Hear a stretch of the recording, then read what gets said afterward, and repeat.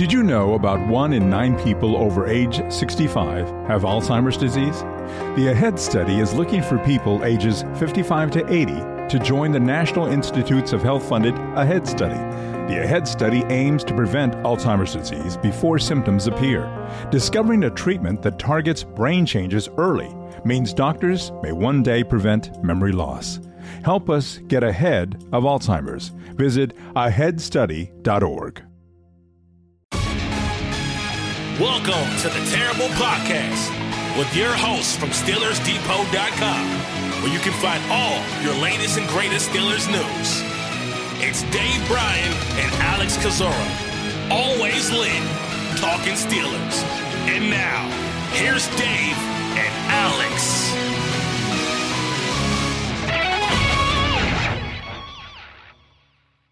Welcome to the Terrible Podcast, Season 13, Episode 105. He's Dave Bryan. I'm Alex Kozora, SteelersDepot.com. Thanks for being back with us here this Friday, Steelers Nation. Dave, how you doing? Happy Friday, Alex. Did you slept fast after watching the last 6 minutes of that Gonzaga UCLA game? There were a couple, and once again, I don't watch a lot of basketball throughout the year. I'll watch during tournament time.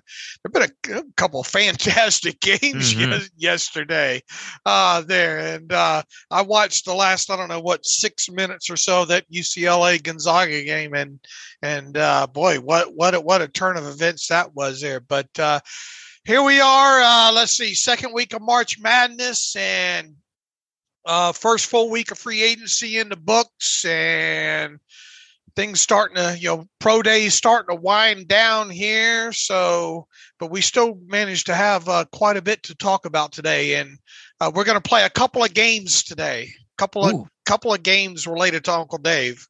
All right. You're our favorite here. Yeah. UCLA saying goodbye to the March Madness tournament, and Terrell Edmunds saying goodbye to the Pittsburgh Steelers. And so that's the big news of the day yesterday. Edmunds tweeting out on Thursday morning saying, quote, "Thank you, Pittsburgh, for making my dreams come to reality. You will forever be a part of me and my journey. I'm thankful for all my coaches, teammates, and every fan supporting. To my brothers, y'all know how we're rocking. It's going to be love until the wheels fall off." And so that seems to be Edmunds' goodbye. No official word on what team he's signing with, or if this is not, or I guess in theory he may not have signed with the team yet, but just decided I don't want to come back to Pittsburgh for whatever reason. So regardless of all those details, it seems like Edmunds is not going to be a Steeler in 2023. Yep, that's the way it's looking. And you sit on Twitter the rest of the day waiting for to find out where he's going. and the shoe never fell yesterday there. So maybe maybe it was pending a physical or so, I don't know, something like that. Maybe we'll find out today. But based most definitely on how he worded that, it doesn't seem like he's going to be back now at this point. So we'll sit and wait find out where he does wind up. And I know it's trendy to kind of kick player, slam the door on them as they go out there and kick them a couple of times as some of these guys walk out the door there. And I think we've been pretty open about our thoughts about Terrell Edmunds since day one. He is a guy that obviously nobody's going to regard as top 10, 12, 15 strong safety in the league.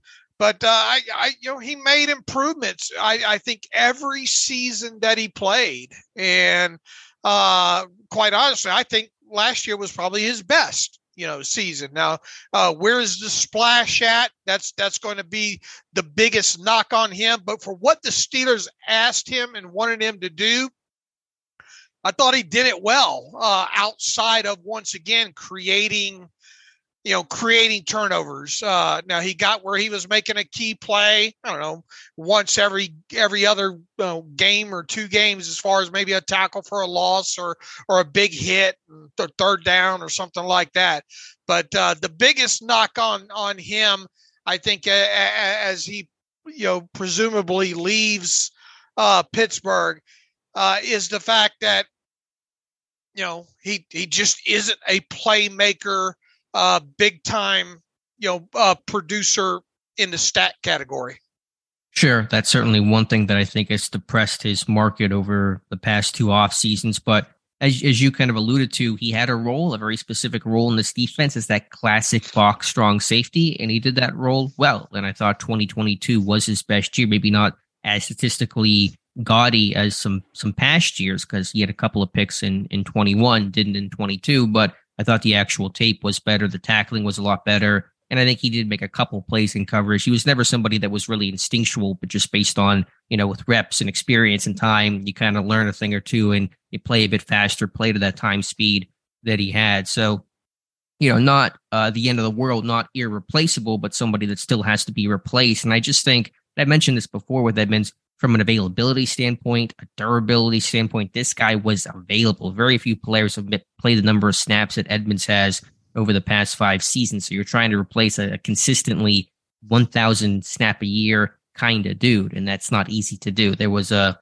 comfort in knowing that, okay, Edmonds is going to be there. He's going to do his job. We don't have a whole lot to worry about there. So that's the thing to replace there, is just that guy that was a pretty constant, steady presence, although he was never a great player. He certainly had improved. Yeah, look, and you got the continuity factor between him and Minkah, right? The right hand knowing what the left hand doing, those kind of things there. So now you're going to have to move past that. Look, it's not the end of the world. Oh no, there goes the Steelers' chances of winning. It's not that kind of move, and it never has been that with him. But once again, like you said, he deep. Right? You want to talk about a guy that stayed available to the team. It wasn't up until, the season before last that he missed his first game, right? And wasn't that because of COVID or something like that? And then, he hasn't missed many. He went his first, 3.5 seasons or something like that without even missing a game. Yeah, he missed, I think, 1 or 2 in 2022. So, that the kind of Iron Man streak was ending, but still overall remarkably durable and available and somebody that you could count on. And yeah, you lose Cam Sutton, you lose Terrell Edmonds, you're losing 2 starters in that secondary, even at the linebacker room, a trusted guy in Robert Spillane. It's a whole new linebacker room. So from that continuity standpoint, from the trust standpoint, from the, we got guys who know the system, there's going to be a challenge here. There's going to be some growing pains there. And again, those are things that can and will be overcome, but it's not going to be instant. And so I think it's not just losing Edmonds in a vacuum, but losing him and losing Sutton, all these guys that have that experience and time and really just everybody knows what's going on. As you said, right hand knows what the left hand is doing. I think that stacks up, and that's going to be an underrated issue and unintended consequence of losing some of these guys. And look, I think I'm glad they re-signed Casey. Obviously, it just, to me, it would have been kind of the icing on the cake, and probably maybe still not prevented him from drafting a safety, even had they re-signed Edmonds. But to me, my hope going into this offseason was to see at least one more season with Casey and Edmonds as being, kind of specific package players in that defense. Yeah, that would have been ideal, I think, to bring Edmonds back and have him continue that role as that starting strong safety, live in the box. Again, 35% of his snaps were in the box last year, really kind of became a dime linebacker when Casey returned after the bye. But now the question is, where does this team go from here? Because the options to replace Edmonds, again, understanding that he's not irreplaceable, even close to that. I think that role that he occupies is pretty easy to find. It's not particularly unique, but how do you replace it? Because the free agency pool doesn't look great. The draft class does not look great. How do you think Pittsburgh approaches things? Well, I think you wrote about one this morning, didn't you? I did, with Taylor Rapp, who I think makes the most amount of sense. Not that he's the, literal only name, but I think from the veteran pool, Rapp is 25. It still has youth and experience similar to Edmonds. He's a hitter. He can play strong safety, not the overall athlete that Edmonds is in terms of their testing, although Edmonds always played a bit slower on tape. But I think, Rapp's a guy that would fit well. The only question is, does he maybe want too much? Because he's already visited a couple teams. He had a visit with Cincinnati. He went to New England. No deals there. Is he asking for too much money just based on a safety market that's typically, underwhelming when it comes to contracts? Do you remember what kind of interest, if any, they had in him in the pre-draft process? Did you look that? up? I don't know if I did or not. I'm trying to think what year he was coming out. See, 2019 class? I just forget. Yeah, it was 2019. Let me see if I can find that. But he just has that, box safety, really physical guy. I remember him out of Washington. I mean, He was a hitter. He was a hitter, big time for sure. So I see a pre-draft visit here. I'm not seeing one. I'd have to go back and maybe take some more time to see at pro days, but no obvious ties there. Okay. All right. And but him aside, what else is there? For agency, there's a couple other options. Ronnie Harrison, a low-level guy, but the draft is, Brian Branch is going to be the big name talked about for 17. Does Edmonds leaving increase those odds of Branch being the guy at 17?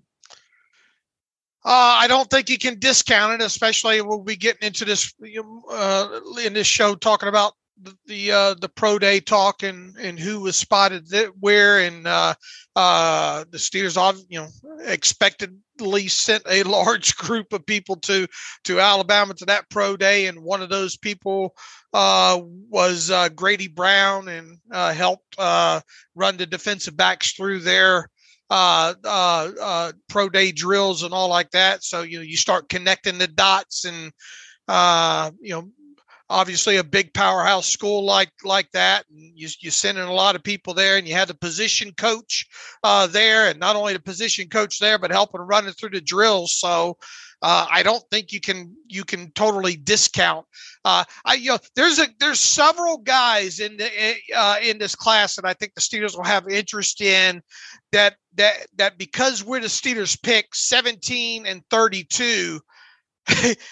You kind of wonder, is 17 too high, or is 32 too late, or are they perfect? Mm-hmm. Where do some of these guys belong? And that's where I've got a nice kind of list, I think, built of guys that I think could fit in either one of those spots, 17 or 32.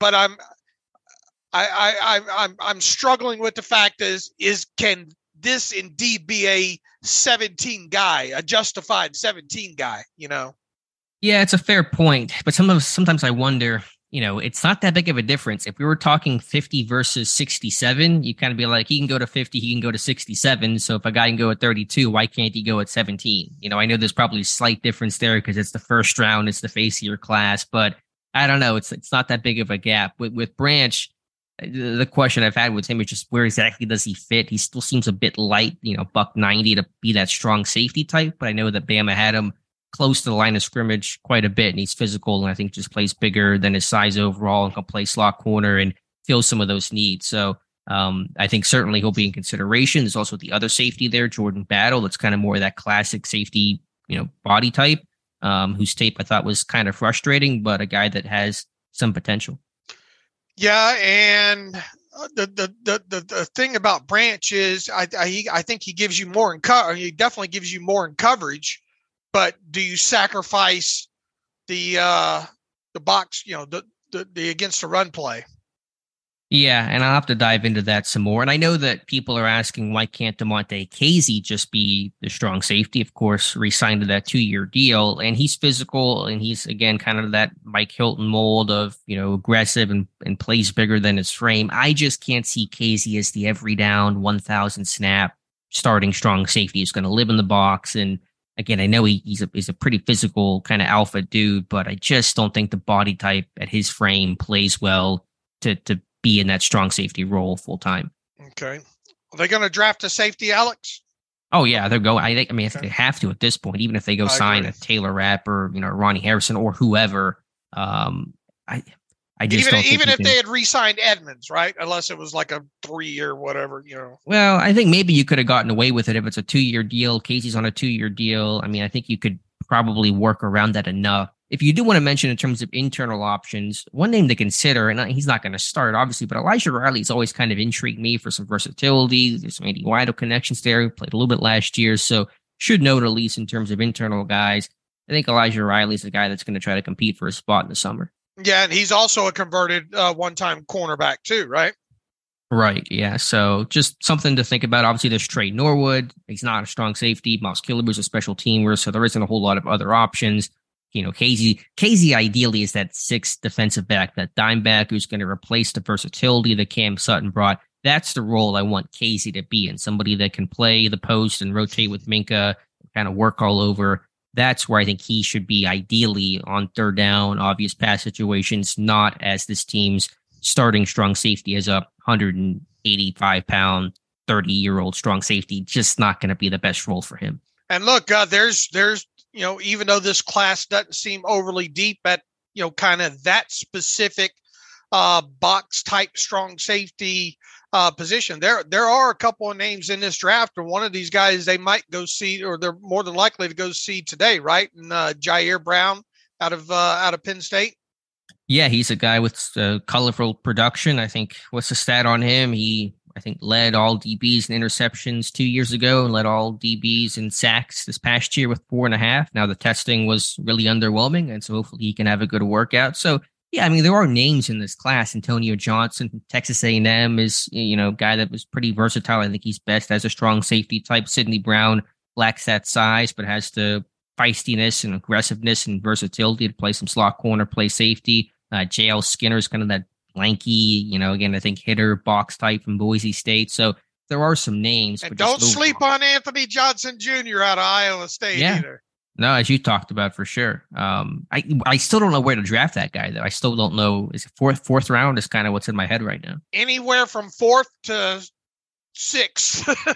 Well, they don't have the 5th or the 6th, so you got to say 4th. Yeah, and look, I mean, they might like him that much, Yeah, all it takes is, who cares what the overall, mock draft say or the overall grade says. If you like the guy, then you like the guy and you take him. So, of course, do you have a 4th round pick that you just slot in there as your starting strong safety? That's asking, potentially a lot. Yeah, true. So, and Edmonds himself is somebody that can be replaced, but the question of who and how do you replace him, I think when you put that in actual, brass tacks, becomes a little difficult. All right. So moving past the Edmonds news. Yeah, one other minor piece of Steelers free agency news: Trent Scott will not be returning to the Pittsburgh Steelers. Oh, damn it! We're all sad about that. A moment of silence here for Trent Scott going to the Washington Commanders on I assume 1-year deal. I just am kind of assuming that's what the contract will be, but I guess I don't know that for sure. So Trent Scott, who barely played last year, some tackle eligible work, 1 snap at right tackle, replacing Chukwuma Okorafor, has that Pat Meyer connection. He is officially gone, which really leaves Pittsburgh with just their 2 offensive tackles right now. Yeah, it's been the elephant in the room, or the elephant not in the room. Yeah, right. for all off season here, and now I mean you're getting the Trent Scotts of the world getting signed less than 2 weeks before free agent. I mean that's where this. I went through the entire list. I pulled it off of the NFL communications site just to make sure that I was looking at all the available tackles and did the Google search of who's already signed and all. I mean, you're down at the bottom of the barrel. I mean, you really are at the bottom of the barrel now. The Cam Irving. And Cam Irving looks good now. As a possibility, and you've obviously mentioned the link back to Pat Meyer and all like that. So they've got to add a tackle before the draft, right? At least 1, if not 2. They got to get some bodies in that room. A veteran with some versatility to me is a must, and who that guy will be, there's probably a lot of ways you could go. Matt Pryor from Indy has the size and versatility. I mentioned Irving, Chris Hubbard. You can throw out basically any of those names. They're sort of dime a dozen, but you got to add somebody. And then, of course, you're going to be looking pretty strongly at drafting somebody as well. Right. If there was any question about this team potentially drafting a tackle in the first, really, I would say 2 picks, and maybe lengthen it to 3. But if there was any question heading into free agency about that, I think it's going to happen now. All right, so let's talk tackles, because the Steelers have been very busy this pro day week, and so has offensive line coach Pat Meyer. And so things started, they started earlier in the week, but in terms of the tackles, you were at Georgia's pro day, but then since we last spoke, Ohio State held their pro day. No surprise to Mike Tomlin. Omar Khan was there, but also offensive line coach Pat Meyer. And the night before the Ohio State Pro Day, saw a video of Mike Tomlin, Omar Khan, Dan Rooney Jr. taking all the top Buckeyes offensive linemen out to dinner, highlighted by offensive tackles Paris Johnson and Dawan Jones. Now, Johnson has no chance to be there at 17. I'm going to pull that card right off the top. Dawan Jones is the name I'm watching right now, just given all the connections there. Although I think there's a conversation for us to have about our thoughts on Dawan Jones and maybe some concerns we're having. Alex, let's play a game. I think it's what the guy from Saw said, so I'm a little nervous about how this is going to go. Let's play a game of, is Dave overreacting? It's a two-part game. Is Dave overreacting? And it's talk Dave off. Can you talk Dave off the ledge? Tiff has the home version of this game, I assume. Oh, yeah, exactly. She's actually mastered it. She's very good at it. Okay. We're going to see how good you are in this game. All right. This really has saw, like you're on a tricycle right now. This has big time saw vibes you're giving me, Dave. Look, I've done a lot of thinking about this, and that's probably dangerous as we get. I'm with you on the further you get into this, class and about this tackle class and start going down the list and all like that. I'm with you with the Paris Johnson. If he's there at 17, somebody better pull a hammy, getting that card up there. Cause I just, he seems like he's really the cream. Him and potentially, Skoronski seem like really the cream of the crop, along with then, maybe Broderick Jones, who I want to have another conversation about here, maybe in a minute here, but, Dawan, Jones out of Ohio State. I've gone all over the place with him with my initial thoughts to diving into the tape and seeing, what a beast he is, especially against the run. And then I go back to the size issue with him and the right tackle, really capable only to this point right now. And then you go from the Senior Bowl where it looked like he started off and had a good first day or whatnot, then just basically vanished, pulled out for the rest of it. And then you get to the combine, kind of, okay, what's going to happen at the combine here? He did his 40. That was all he did outside of drills. But even the drills, it looked like he was, I got to get the hell out of here. Kind of aspect of those drills. And you say, okay, no big deal here. We'll see him at his pro day. You get to his pro day, and I think one red flag here initially was him not weighing in.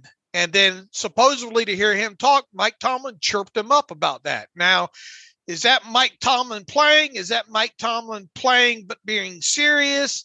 What level of chirping is that, and how much can you read into that? I don't know.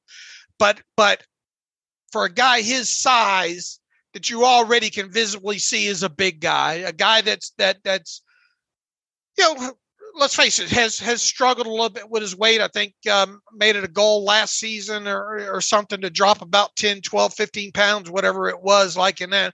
But to get to your pro day now, after everything that has happened so far throughout this pre-draft process, and decide not to get on the scale, and then follow it up with not doing any drills. Mm-hmm. And look, we look at this as what we are, and that's outsiders. There's only so much information that we have on the outside. We can only take the tape that we have as face value. We can only take the information. Maybe as an agent just said unequivocally, you've done enough, don't do anymore. But at some point, I think I think he even said, I there's no need for me to do this. But to me, looking at him as a prospect, and if I were, and once again, I don't know the level of information. Maybe he had a hammy, maybe something bothered him. I don't know. I would have looked at this as an opportunity since the combine to come out here and say, I want to make a statement, man. I want to show these guys that I've dropped, a few more pounds here. I want to show them that I can move better. I want to go through. I want to do all the stuff. I want to compete. I want to show them that I want to compete. I want to try to improve whatever my draft stock appears to be. I want to do that. I came away from his pro day now thinking, my Lord, I don't know if I would be on board with signing off on this guy being the 17th overall pick. I hear you, and I'm with you, basically lockstep. And it's not about just one thing; it's the combination. Right. You go to the Senior Bowl, you have the first day, and then you stop, and you feel like that's good enough. And there was reported to be an injury, but I think the sense of the Senior Bowl was he just, was one of those guys that said, "I had one good day of practice. I showed what I felt like I need to show. I'm just gonna, put the brakes on." The combine, I guess he did go through most of the things, didn't go through some of the testing, but I don't need to see the guy do the vert. Like it's not that critical to me. He went through drills. So, okay, fair enough. But then at the pro day, entire NFL watching you, and you do nothing there. You don't even weigh in. And the question is, okay, why aren't you weighing in? If you were 365, you probably are weighing in to show scouts and teams that, okay, I got my weight down. He struggled with that. At the Senior Bowl, he was 375. He had told Ross McCorkle he wanted to be 360 for the combine. Came at the combine at 374. So he dropped 1 pound, not getting his weight down. And if he's not weighing in at his pro day, I'm guessing he didn't continue to drop weight. He probably added or sustained. And that's a concern. And especially whenever you stand next to a Paris Johnson, who we just talked about, almost certainly going to be the first tackle drafted in this year's class. He did everything. He went through drills. He weighed in. He had a full workout. And you compare that to Jones, who's a lesser prospect, will go after Paris Johnson. He doesn't compete. That's a concern. That's a red flag for me. So again, it's not just about one thing. It's the totality of the whole pre-draft process. You just wonder about the weight, the effort, the conditioning. And, Jones could be a really good player. It could go really well, or it could go, I think, really poorly in the NFL. I don't know which way his career is going to go. And that's a lot of risk to take on with one of your top picks. And then you start wondering, how coddled maybe was this kid at Ohio State? And is this a fact of, because he is such a planet theory big dude like this, did he win because of the size, and how is this going to translate to the NFL level where you're going against the best of the best and you're asked to play 7, sometimes even 80 or 90 snaps in a game? How's the conditioning going to be? Because look, we kind of chatted into direct messages on Twitter there. If Mike Tomlin held his annual Latrobe conditioning run right now, he doesn't finish it. I don't probably not. Yeah. I mean, probably not. And so, yeah, that's a big concern. I mean, he was asked about why he didn't weigh in, and he just said no reason, just didn't want to, didn't need to. And, again, if his weight was down, if he was losing weight in good shape for the pro day, he would have weighed in. And so the fact that he's not, to me, is actually pretty big red flag. So, okay, let's play the game. How bad is Uncle Dave overreacting? And can you talk Dave off the ledge any here? How would you go about addressing both of those?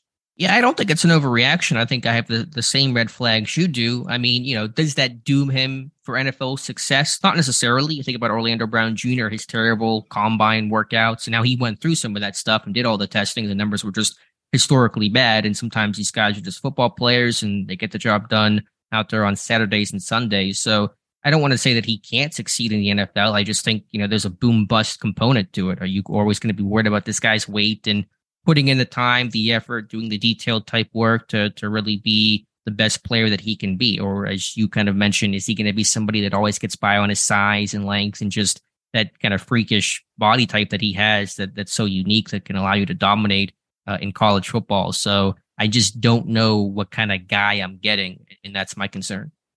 Mine as well, too. Look, he might become the best thing, the best big tackle in the NFL, sure.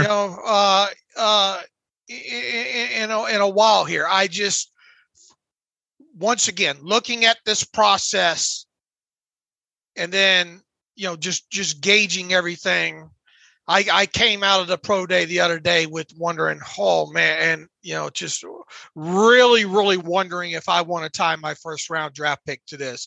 I mean, obviously you get, and even then, let's say you took him at 32, it feels Mike Adams-ish a bit, Yeah, he was another big Ohio State tackle that, just didn't really put it all together. And listen, from what I've read, I mean, Jones seems to be a good guy, like a good person. I'm not trying to impugn his character, but just these things I don't like to see. The Senior Bowl, just, barely working, the combine, doing some limited stuff, and maybe not having a great, workout. And then at the pro day, I mean, everybody's showing up to watch you work. I mean, that's the whole point of the pro day. And you sit it out while your teammates all work around you. And it just kind of gives me a bad feeling.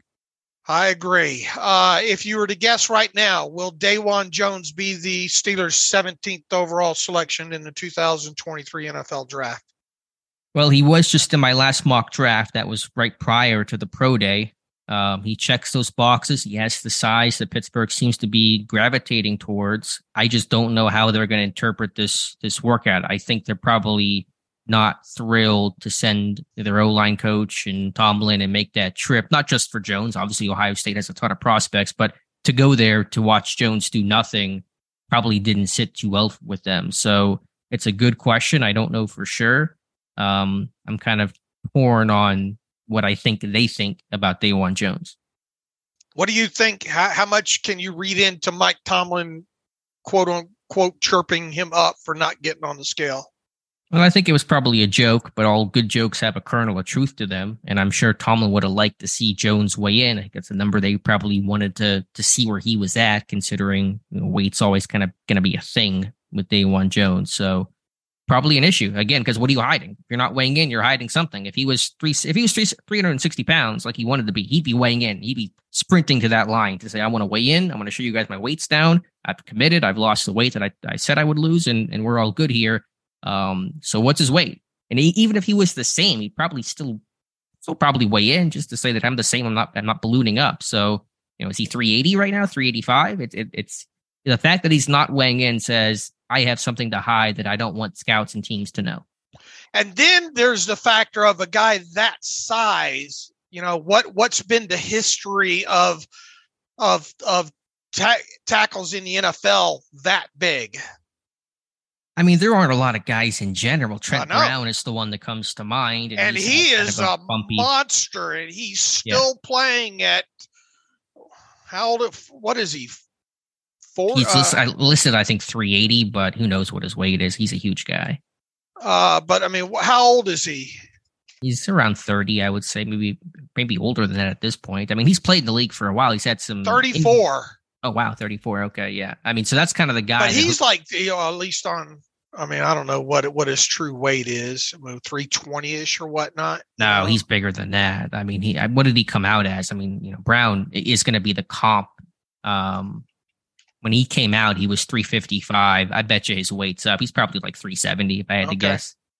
But so that's going to be like the comp. He can move though too. Still, even at his age, I mean, that guy just railroads people. Yeah, but other than that, I mean, again, just trying to find the body type of that really big tackle. I mean, again, in Pittsburgh's history, you've had recent names in Mike Adams, Zach Banner, Max Starks. Those kind of guys have come and gone through Pittsburgh before. And what kind of stress does that put on the knees, and just all the little byproduct. And once again, look, I'm not taking away. I'm not saying that this guy won't be, a premier starting tackle in the NFL. I'm just looking at it as far as, boxes I would check and flags that I would put on this kid at this point. Yeah. And again, this just comes down to comparing prospects. Do you like this guy or this guy? And these things can be the tiebreaker. Darnell Wright, his weight's been better. He tested better. I think he's, I don't know if they've not had their pro day yet, but we'll see if he goes through his whole pro day workout. He had a really good workout at the combine. So if you're trying to say, do we want A or B? And if B doesn't have the weight concerns and went through everything, you feel more comfortable with that pick, you may go with a guy like Darnell Wright over a guy like DaJuan Jones, who also still has that, freakish size. Okay. All right. That's the conversation I wanted to have about him. About Broderick Jones. Refresh my memory. Pat Meyer was not at that pro day, right?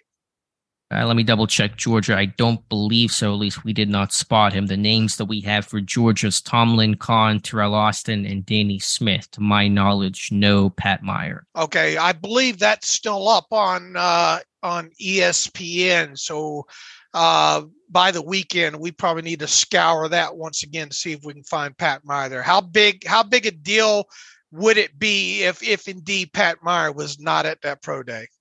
Not really a big deal. For me, the rule of thumb, and again, I understand we're kind of in a bit of a gray area with Kahn and Weidl in their first full draft, but my criteria is first round picks, only Tomlin and or GM has to be there. The positional coach does not have to be there necessarily. Second round, third round, that's where I look towards where the positional coaches are going. So, for example, at Pitt's Pro Day last year, Mike Sullivan was not there, believe it or not. He was at Nevada to watch Carson Strong.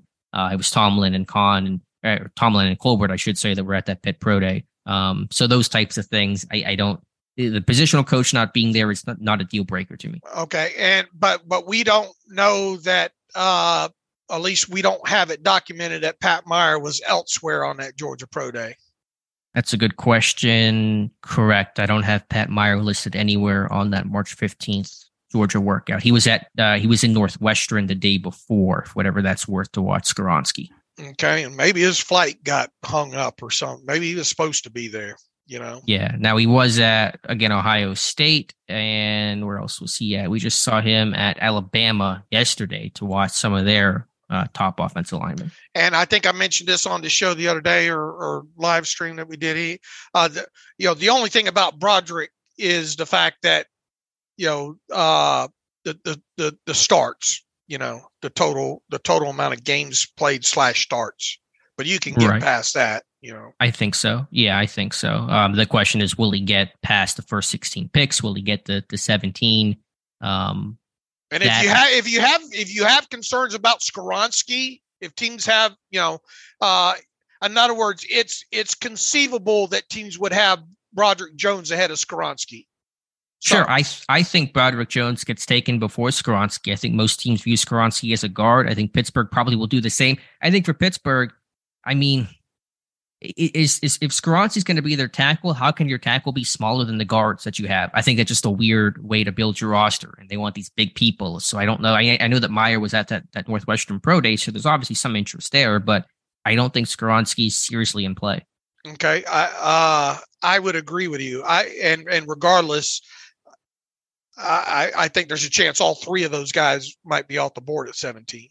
Sure, there is a chance. Absolutely. So from the pro day circuit, where do you want to kind of pivot to, other than just I'm really having fun of us just being total psychotic degenerates looking up pro days? And literally, we'll talk about Wisconsin here in a second. Dave and I, without communicating with each other, we're watching the same random local Wisconsin news station clip to find a certain Steeler we'll talk about in a moment, and basically had it at the same time without telling each other what we're doing. So like we're just insane, and I'm very glad that I know you to make me feel a bit better about my psychotic Steeler scouting behavior. Yeah, but you're a hell to compete against because you memorize clothing and shoes. And, it's important. It helps. I have to pedal 3 times faster than you do to keep up in the race there. But I am very proud of my work so far this offseason. Let's go back to Alabama.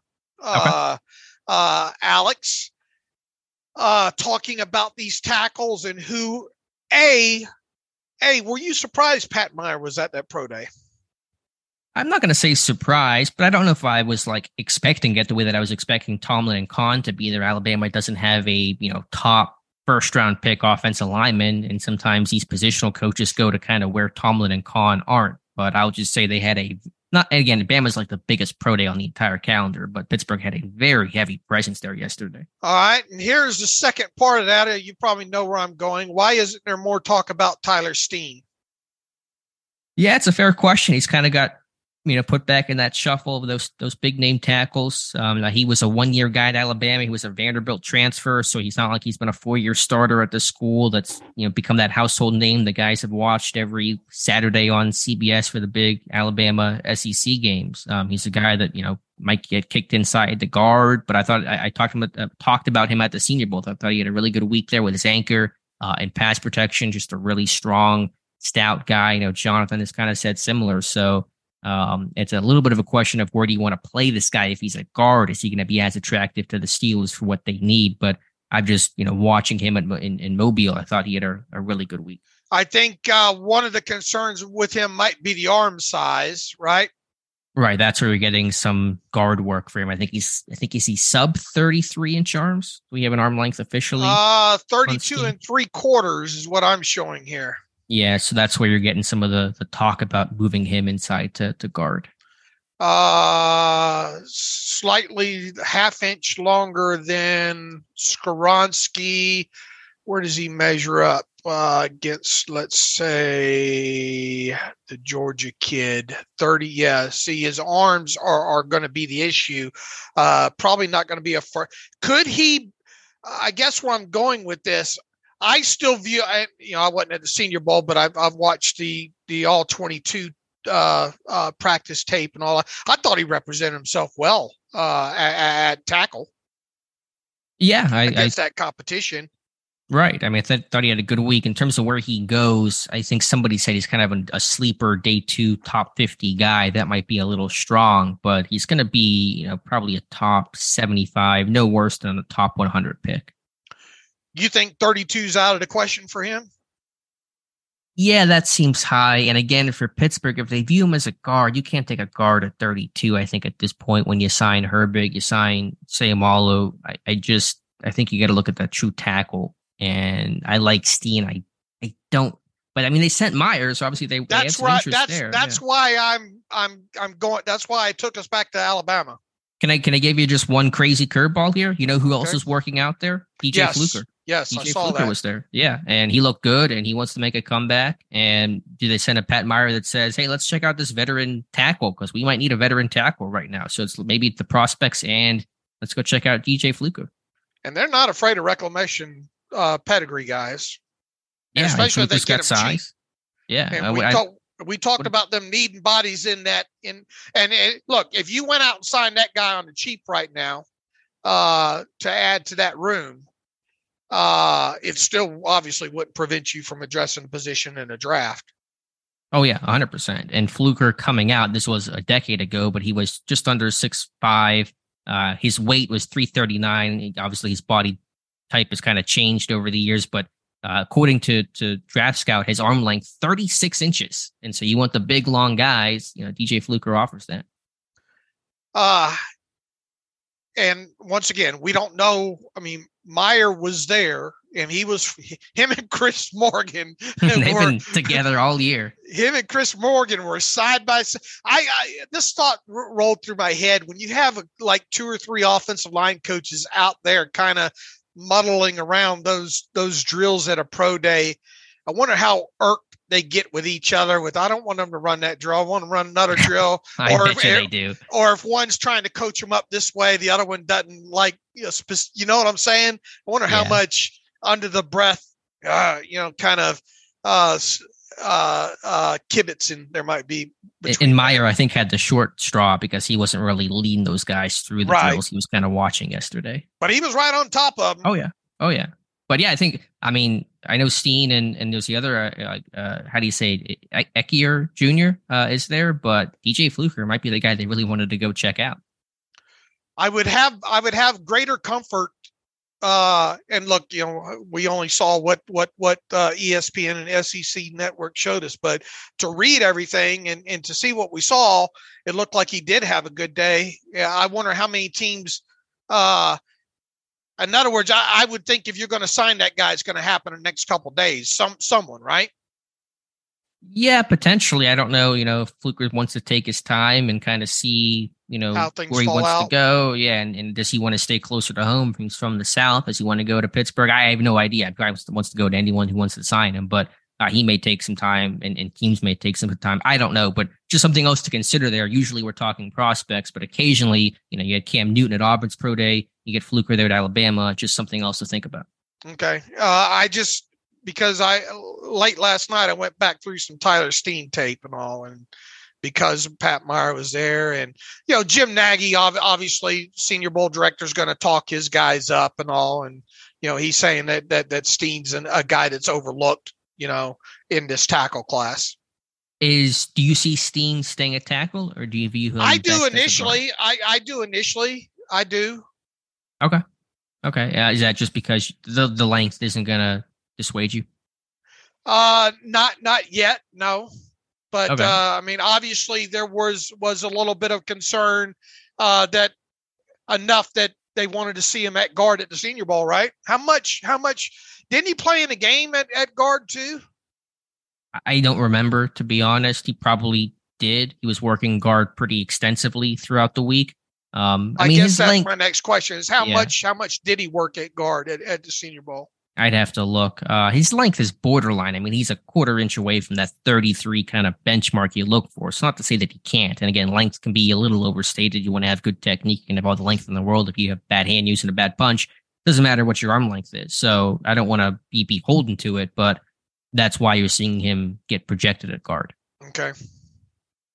Let's see. Alabama Pro Day. So yeah, it was Kahn, Tomlin, Dan Rooney Jr., Pat Meyer, Mark Sadowski, and Grady Brown. And so with Grady and Brown. Kreidler. Oh, Kreidler was there. I don't have him listed. Okay. Thank you for that. You're right about that. So that's, again, it's Alabama. It's the biggest pro day on the whole calendar, but it's a lot of people to send to one place. Okay. What else do we have here in terms of pro days yesterday? Let's talk about Wisconsin. Mentioned that earlier, and kudos to you for finding one Aaron Curry at the Wisconsin Pro Day. Yeah, that was quite, you get those moments where you get those Easter eggs there, probably like you felt the other day when you found Cheaty, and then I was able to locate Cheaty just up the road, I think the same day, right? Which one was that? That was Stanford. Stanford as well, too. I had the better screenshot, too. I had a very clean screenshot. Yeah, you had it. You played on easy mode over there, right? Yeah. Right in frame like that. But let's go back to Wisconsin now. And initially you had found who there? Sheldon White. Okay. And then we found Aaron Curry there, and there's really only the two biggest names there at that Wisconsin Pro Day. Both are on the defensive side of the ball in Keanu Benton and Nick Herbig. And Herbig obviously played edge, had fantastic production there last season, but. Here's my theory. Where's my tinfoil hat at here? And it's really not so much a theory because Herbig did talk after the pro day as well too, according to Badger Extra. This is evidently look. He's undersized. He's an undersized edge coming out. And in fact, let's give the people the exact numbers here. With Herbig, he worked with the linebacker groups, although sometimes they kind of have some edges, probably working with a linebacker group that don't need, and vice versa there. But at the combine, Nick Herbig was 6'0", 240 pounds, with 31 1/4 inch arms and 9 1/4 inch hands. His workout. He only did the 40. I think that's all he did at the combine. He did the rest of the drills, or at least from what I can find at his pro day here. He is. A lot of people have. Oh, also, I didn't know this. You remember Bobby April, special team? He's still in the NFL special teams coordinator.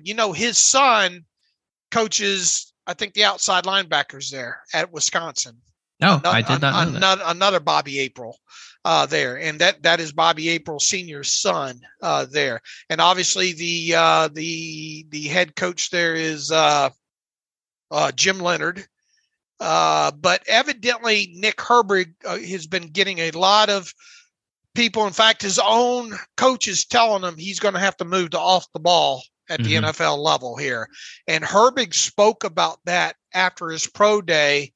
And is really embracing it as well, too. He says, see if I can find a quote here. I'm honestly excited about it. I've played outside linebacker almost my whole career. So just learning something new, diving into something new, getting a fresh start. It's exciting to me. I get to try something out and attack it with everything I've got. So it seems like he says, I've kind of made my peace with that a long time ago, talking about the position switch. I'm ready for whatever comes next. And I know I'm going to go at it with 100% of my effort there. So it seems almost destined that at least most of the teams are going to see him as a transitional guy at the NFL level, which could obviously take some time within that. And unless a team, in my opinion, unless a team just thinks that this guy can be an edge at the NFL level, he's going to be a later day 3 guy, I think. Yeah, I think all that. Would you agree with that? Yeah, I would. He's going to have to convert off ball. He doesn't have the length and probably the overall frame to play on the edge, especially in Pittsburgh, but also for a 4-3 defense. Certainly will not be doing that. But there's versatility there. You could do some creative third down rush stuff with him. So obviously you can lean on some of the experience he has, playing on the line, playing as an edge player. And of course the connection here is he's the younger brother of Nate Herbig, just signed by the Pittsburgh Steelers. And so even in that press conference that Nate had, he went to bat and said, I've been saying, go draft my brother, go bring this guy in. And so I know you were watching some tape. I've kind of casually watched some tape. I was watching Nebraska last night against Wisconsin. So I was watching Herbig just sort of casually. Pretty intense guy, pretty physical guy, kind of has that Steelers vibe to it there. So, and then Curry being there, obviously, to watch Herbig, the connections become pretty obvious.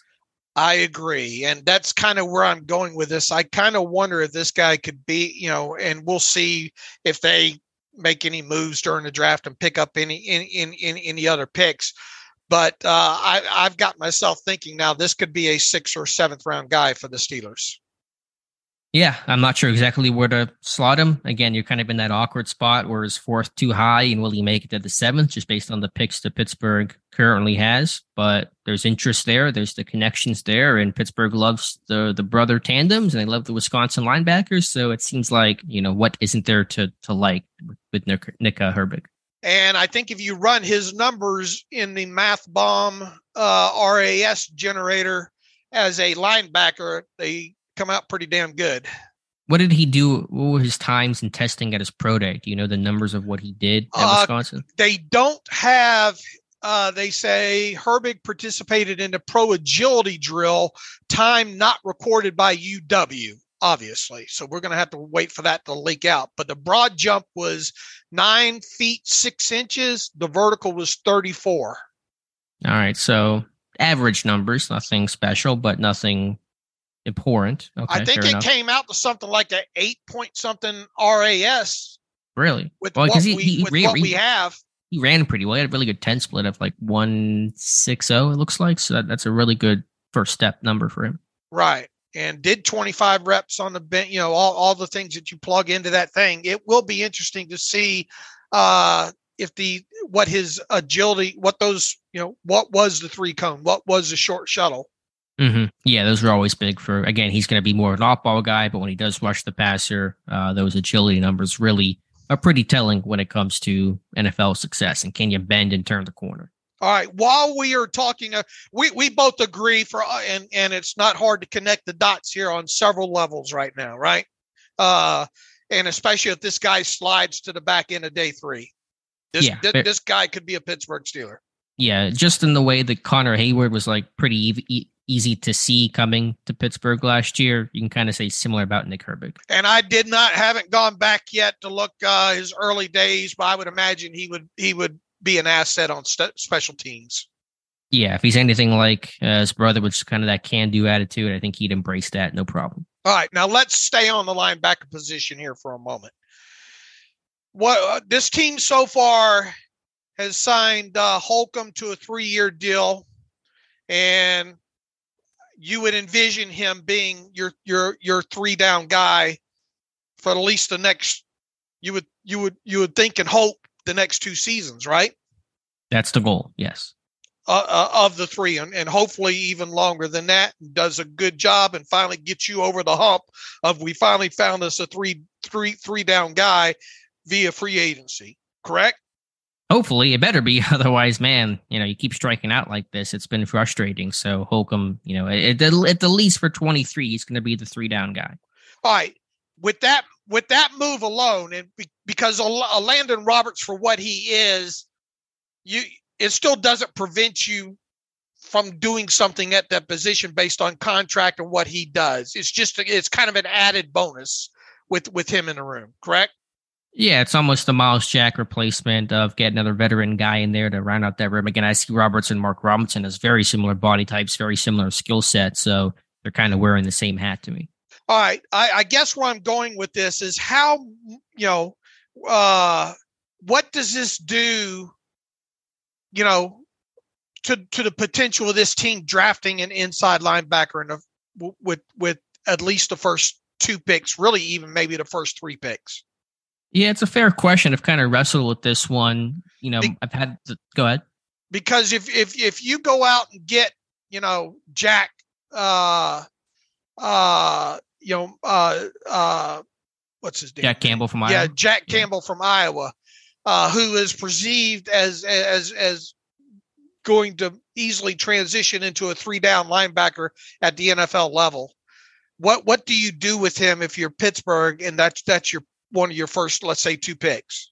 He's probably playing right away. And I had that conversation of, okay, if you draft an inside linebacker high, it feels like that guy's not sitting. So is Roberts going to sit? Is Robinson kind of taking a backseat role? And so, yeah, my thought is maybe they don't take one super early. They focus on D-line, they focus on corner, offensive tackle, and they go with a Dorian Williams in the 3rd or 4th round, or Nick Herbig in maybe the 4th round, potentially trade back scenario, something like that. That's kind of where I'm leaning right now, but obviously I think this thing could go either way.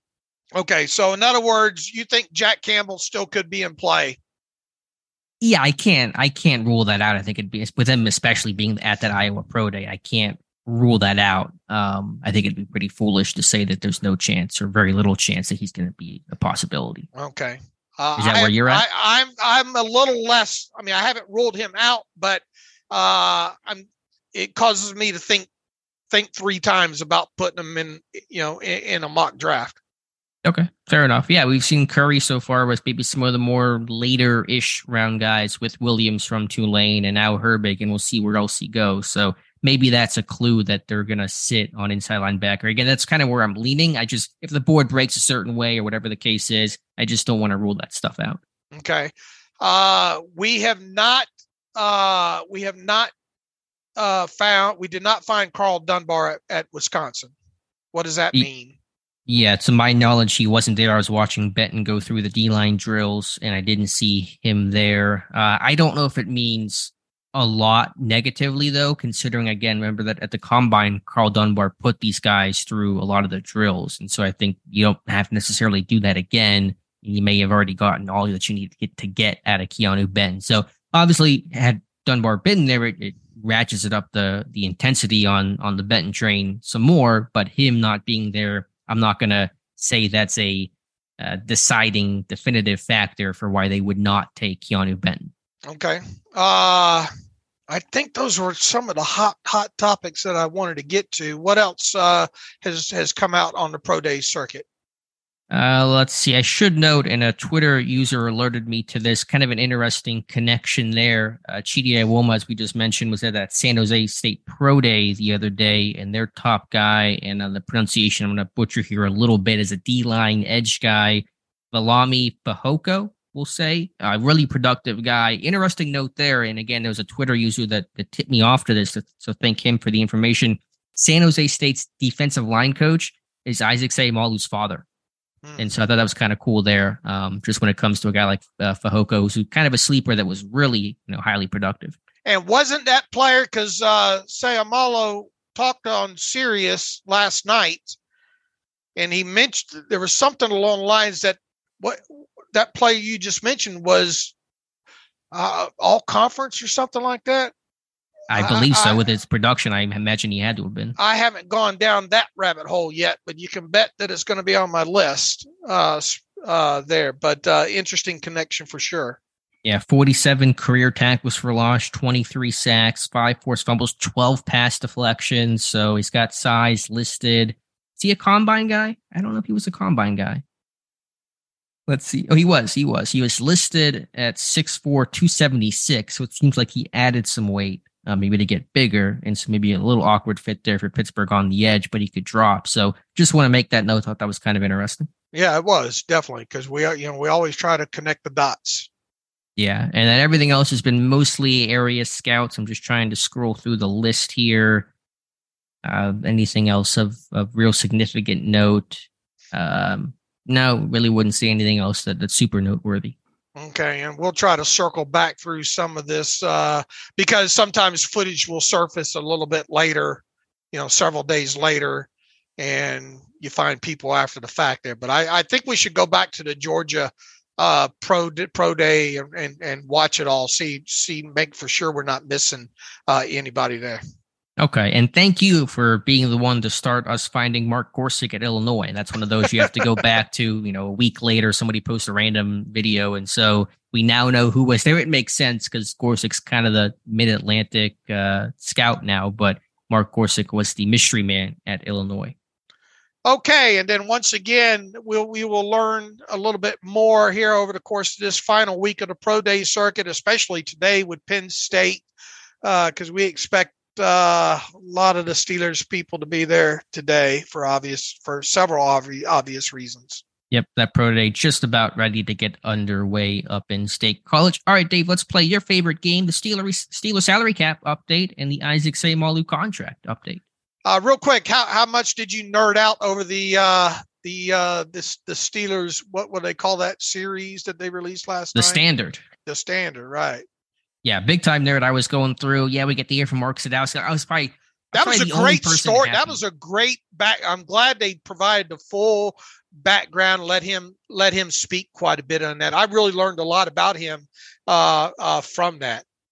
Yeah, there was a story in The Athletic a couple of years ago whenever Sadowski was in Chicago, because Omar was in New Orleans whenever Sadowski got hired by New Orleans, and it was Omar that helped get him in the door, kind of get him his first NFL job. And so those guys have a pretty long connection and friendship there. That's why whenever Omar Khan got promoted to GM, I said they're going to go hire Mark Sadowski, and lo and behold, they did. And so there's a big connection there with Coach Buddy Tevens, who we wish well. He was in a recent motorcycle accident. He's in the hospital, I think, right now. So wishing Buddy Tevens well. But yeah, that all goes back to those days in Tulane in the 90s.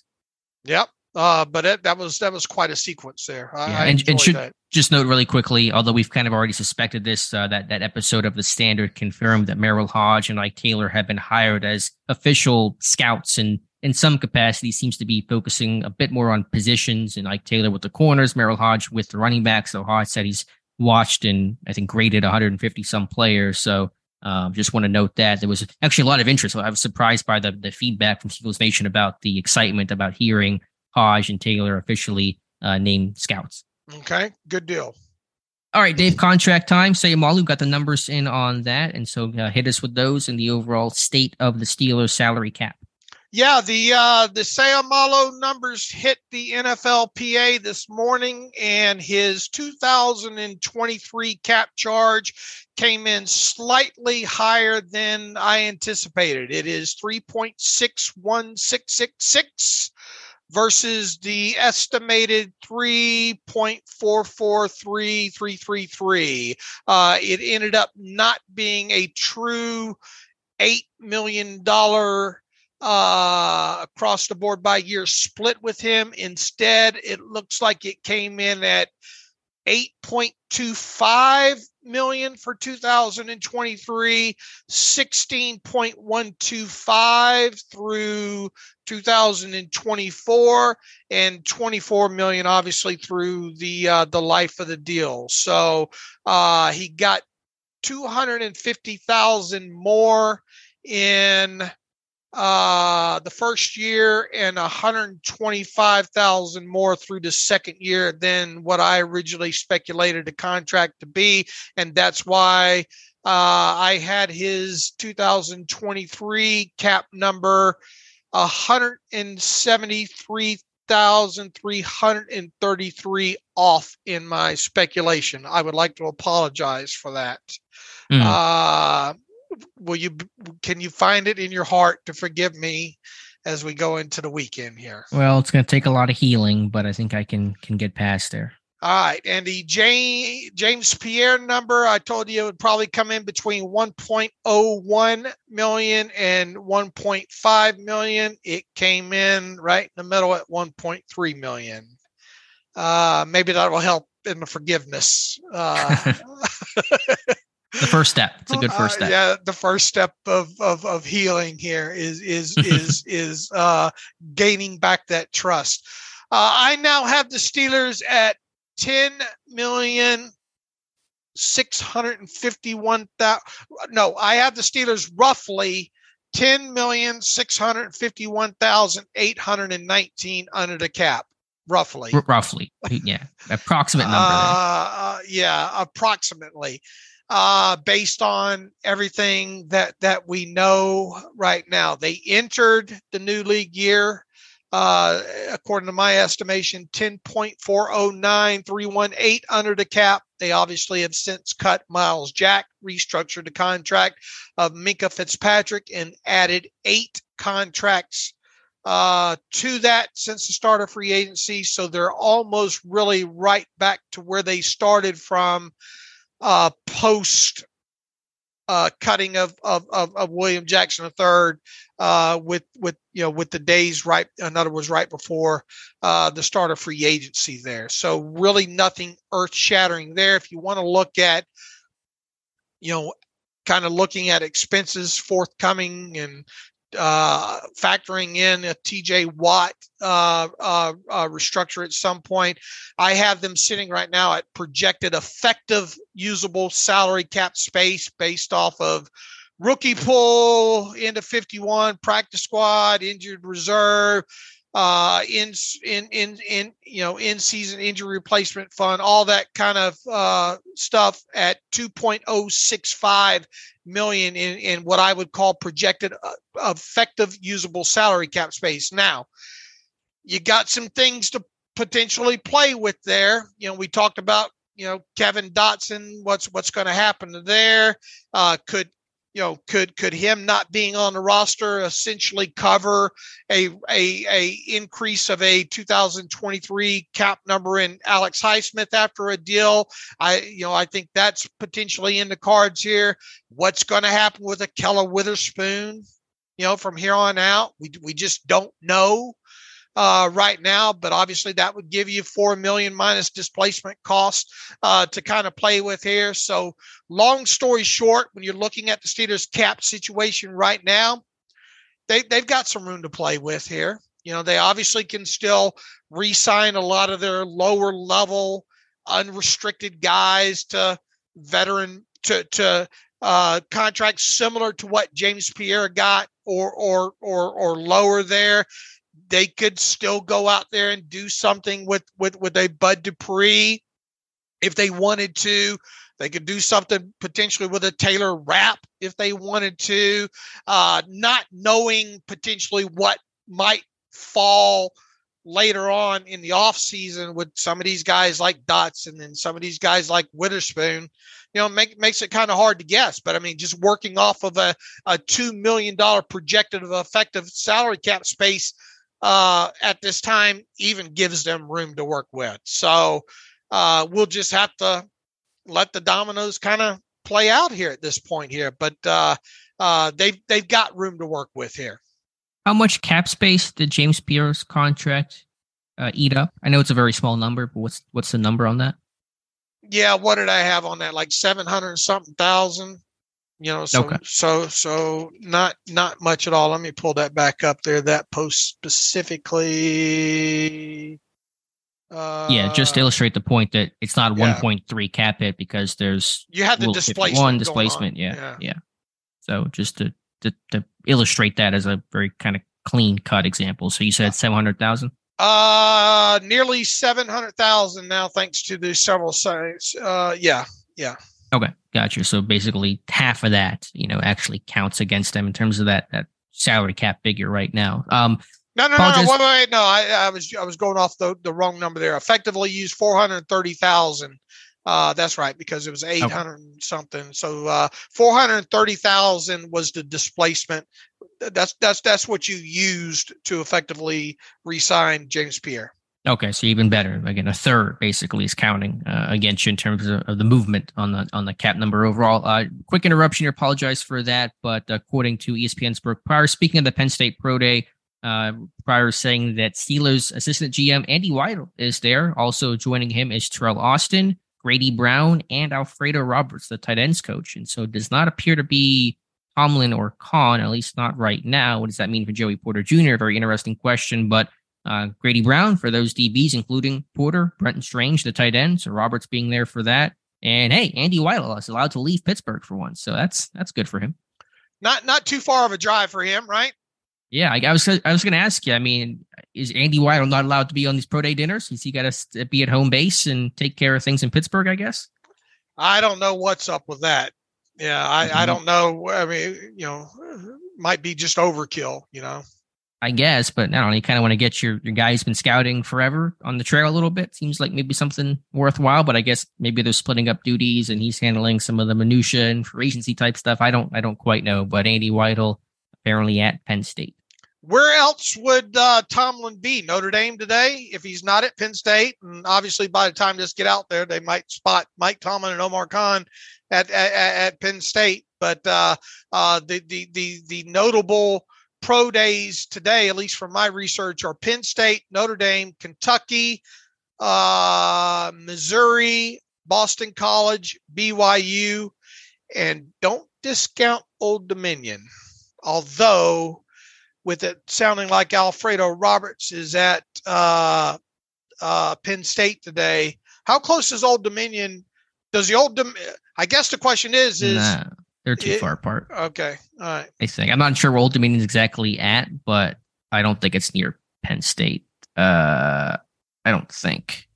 Now you're making me search here. It's in Norfolk, Virginia. Yeah, that's going to be too far from Penn State. Okay. Couple-hour drive. I don't know where Tomlin could be at. How about Boston College with Zay Flowers and, of course, Dino Tomlin being at Boston College? Could Tomlin go take a trip up to see his son?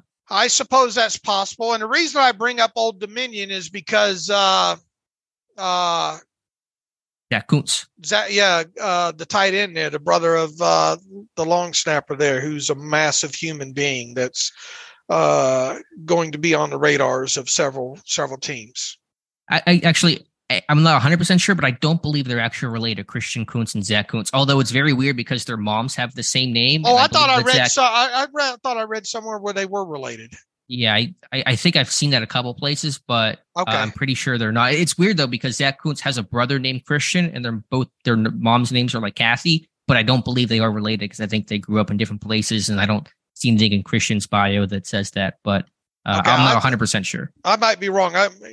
Sometimes you can't trust everything you read on Twitter. So right. But there's also the guard there too, Nick Saliverdi, something to that effect. Who's I talked to him at the Senior Bowl. So there's Kuntz and also that guard to check out. Obviously, Tomlin won't be at Old Dominion, but we'll see who is there. Okay, and we'll wait to see if Tomlin and Omar Khan show up at Penn State. All right. Good deal. Anything else on the contract? I didn't mean to cut you off there in terms of the cap situation that Pittsburgh is doing. No. I think we got the only thing that I think now that we're waiting to actually hit the public salary cap report on the NFLPA side is DeMonte Casey, because I don't even think the team has even officially announced that yet.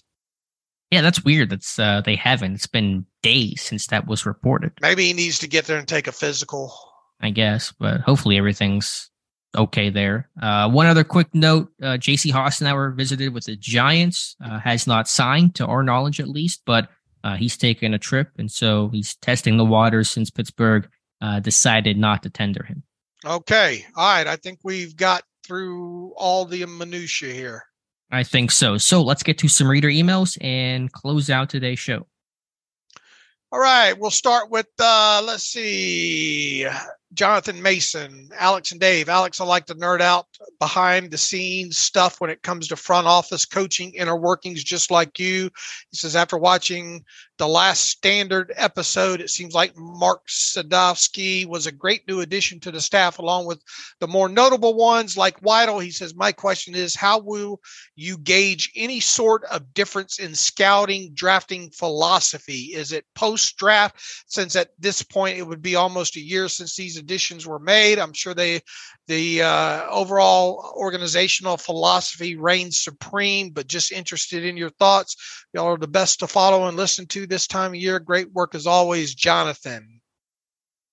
So what was the question again in terms of philosophy? I guess he says after, the ads and the Sadowski, and he says, my question is, how will you gauge any sort of difference in scouting / drafting philosophy? Yeah, is it post draft, since at that point, and basically, yeah, I mean, we're marking this down and tracking the pro days and all like that stuff as we go here. And, you obviously have to wait until the picks are made. So, we won't have a firmer grasp on this, especially with what they look for, which you got to be pretty damn close to getting that together, aren't you? Post pro days. I'm going to wait for all the pro days to finish up. Hint, hint, nudge, nudge. Hey, next month they're coming, but I got to wait for all the pro days to come in, because some numbers might come in that might change things. All right. But I mean, how would you answer his question there? Yeah, it's going to be some of the post draft type things. We won't know until we know in terms of the guys they actually take. So, we'll judge things based off of the rules we've had before in terms of the Tomlin Con / GM pro day visits and positional coaches and Power 5 and all that kind of stuff. So it's really hard to answer that right now. We're just going to have to kind of evaluate things after the draft picks are officially in. By the way, Josh Carney made a really good point in the DMs that the competition committee is meeting today. They're doing all their voting. And so I bet you Tomlin is actually probably there because he's on the competition committee. And so that's probably why he's not at Penn State. Omar Khan, I'm not quite sure where he may be, but I'm betting Josh is probably right. Okay. That's a good point. Let's see. Lenny Barsakowski writes in, Dave and Alex, guys, just wanted to reach out a couple of things. First, Alex, I really thought you hit the nail on your head with your last mock. I really see things possibly falling that way. It would be hard to turn down that big tackle if he's on board at 17. Also, Dave, are you going to be able to sleep on Thursday night knowing that we had the first pick in the second round? What an exciting evening it's going to be for all Steeler fans. I hope I'm not alone in this last feeling, but can Ben just stop with the podcast? He says, I'm so tired of hearing from him. I wish he would just go golfing somewhere. He says, love the shows, never miss a podcast, Lenny. Look, I get how some people have that reaction about Ben, but I will say this once again. I think so far, minus all the food tasting and beer tasting, Ben's going to be Ben. There's still going to be, I got a splinter and it almost kept me from play. That's who Ben is. You listen to it, you write about it, you chuckle at it, you talk about it a little bit, then you move on. I think he's done a great job with that podcast. Overall. So once again, I just wish it was shorter, from the fact, probably the way people think that we wish our show was shorter at times, but I think he does a good job on that. As far as the sleeping after the first night of the draft, no, I mean, look, we're up late anyway, because we're going through the pick that was made, and we're cobbling together potential candidates for the next pick and all like that. So nothing Lenny's really going to change on that front. And Alex appreciates the comment, I'm sure, about his last mock. Yeah, thank you for that. I do appreciate that. I was just going to ask you, I guess we should maybe mention the Ben comments about the 49ers reaching out. Do you have any reaction to that revelation? Not, if it happened the way that he says that it happened, I'm not overly surprised. I mean, I just think, just going through a Rolodex, why wouldn't you just, you interested in playing? I just think it's due process. I have a question in the Friday 5 today that'll drop later Friday on Steelers Depot. The question is, would it have personally bothered you if Ben had gone to San Francisco and played for the 49ers. So I'll ask the question to you. Would you have been in any way bothered by seeing Ben go to San Francisco? Absolutely. Okay.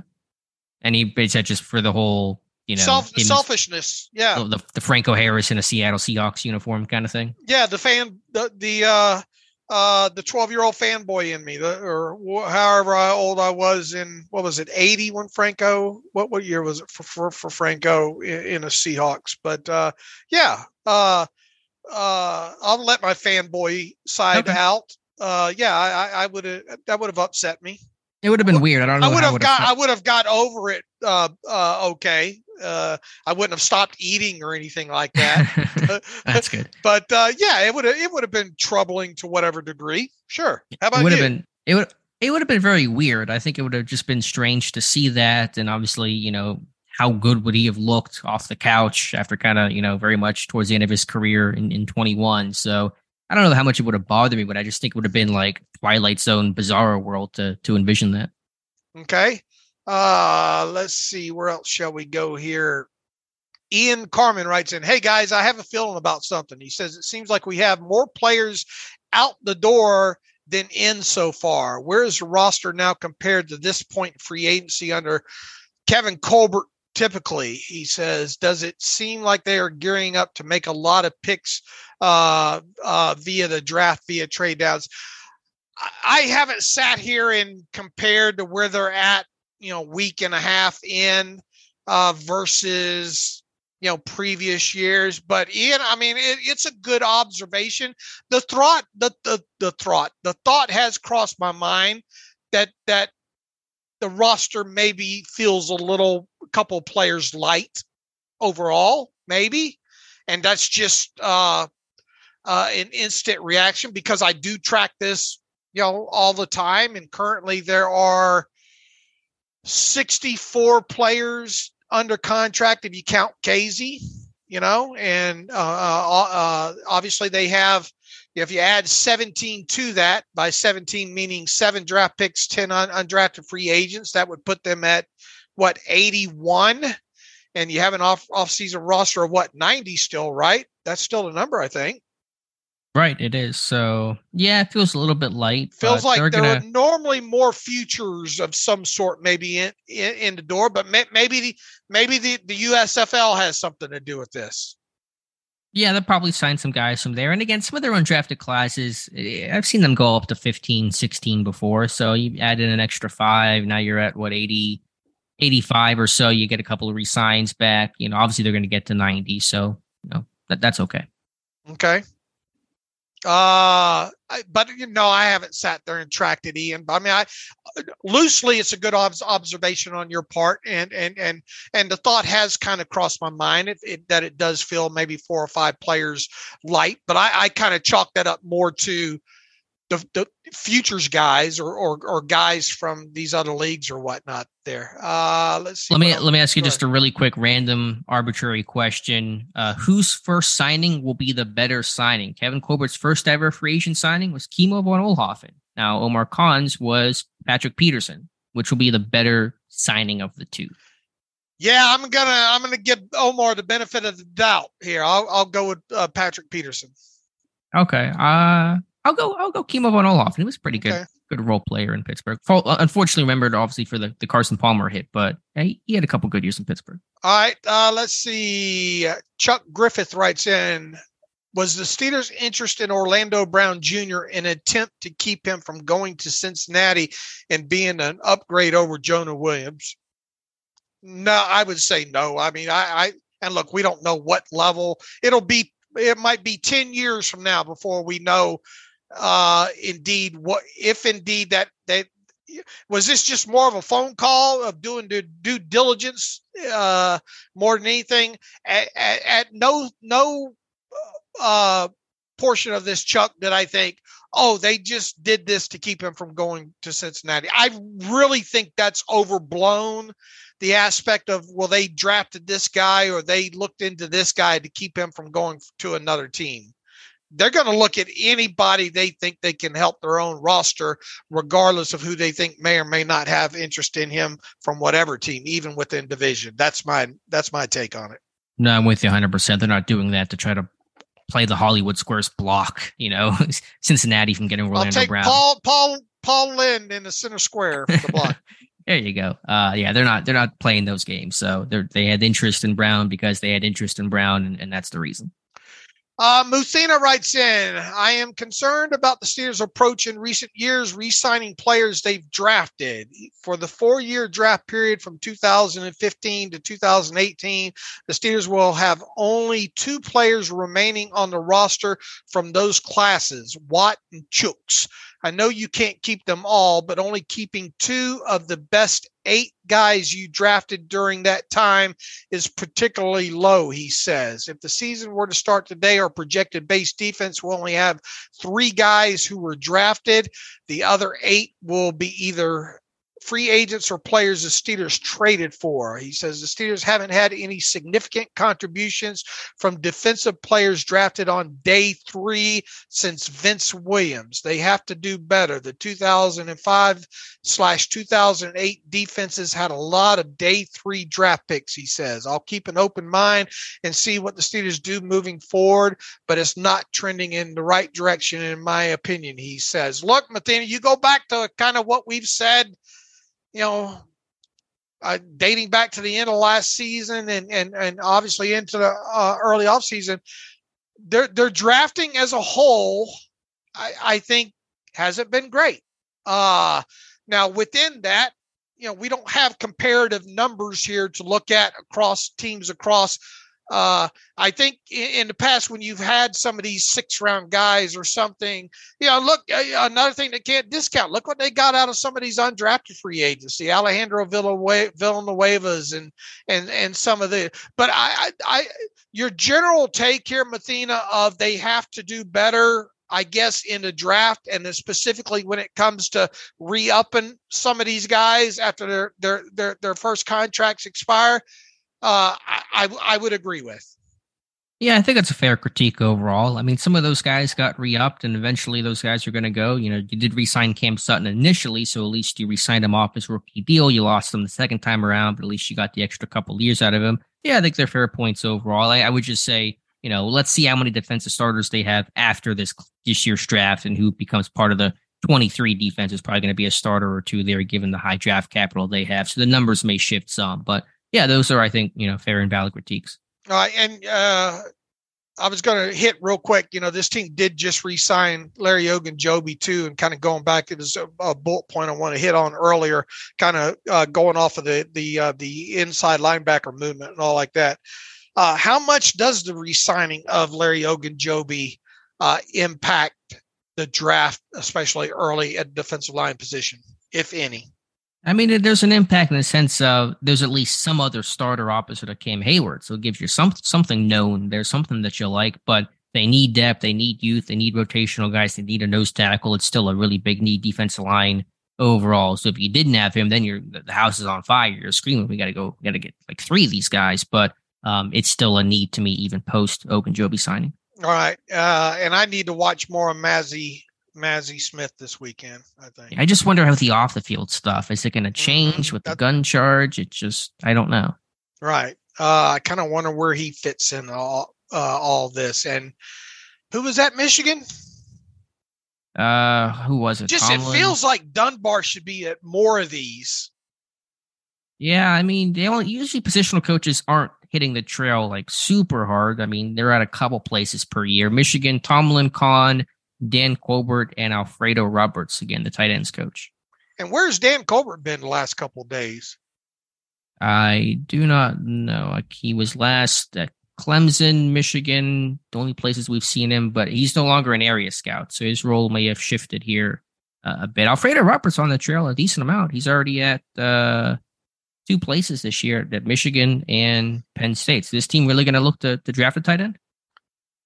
The longer that Zach Gentry remains unsigned, and even if Zach comes back on a cheap cuttable deal, I don't think you can discount it. I think it's trending that way. Last time Alfredo went to Penn State, he had a big bear hug from Pat Frymuth, and they drafted him. So Brenton Strange, you might be a Steeler. Okay. All right. Anything else from the email machine? I think we got it there. We are an hour 15 into this? Yeah, give or take, hour 20. Good show today. Appreciate everybody's support. As always, you can follow me on Twitter at Steelers Depot. Was my performance above the line today as opposed to the last show? I was very happy with your performance today. I thought you were, besides from the cap numbers being off slightly, which I'm still struggling with, aside from that, I'm very happy. All right, I weighed in and off. Well, yeah, what did you weigh in at? Under 370? Oh, yeah. Okay. All right, we're just checking. All right, in the meantime, you follow me on Twitter at Steelers Depot. Follow Alex on Twitter. Watch us play the game of Where's Waldo. It's it's probably only comical to us. And who's the other guy on Twitter that gets a kick? There's about 2 or 3 other guys. There's a couple. Mike Adesso's, a couple others on there. Yeah, there's a couple of them, I think, that are playing the home version as well, too, and all like that. But it's not healthy. It's a bad obsession. It's a horrible, unhealthy, psychotic obsession, but you love us for it. Anyway, follow Alex on the Twitter machine at Alex_Kozora. Follow the show at Terrible Podcast. Email the show, theterriblepodcast@gmail.com. If you like what we do and want to donate to the cause, go to SteelersDepot.com, hit the donate button, upper right navigational bar. Also, if you want an ad-free version of the site, SteelersDepot.com, hit the ad-free button, upper right navigational bar, and follow the directions that way. Barring something weird happening, we'll be back on Monday. And as always, thanks for listening to the Terrible Podcast with Dave and Alex.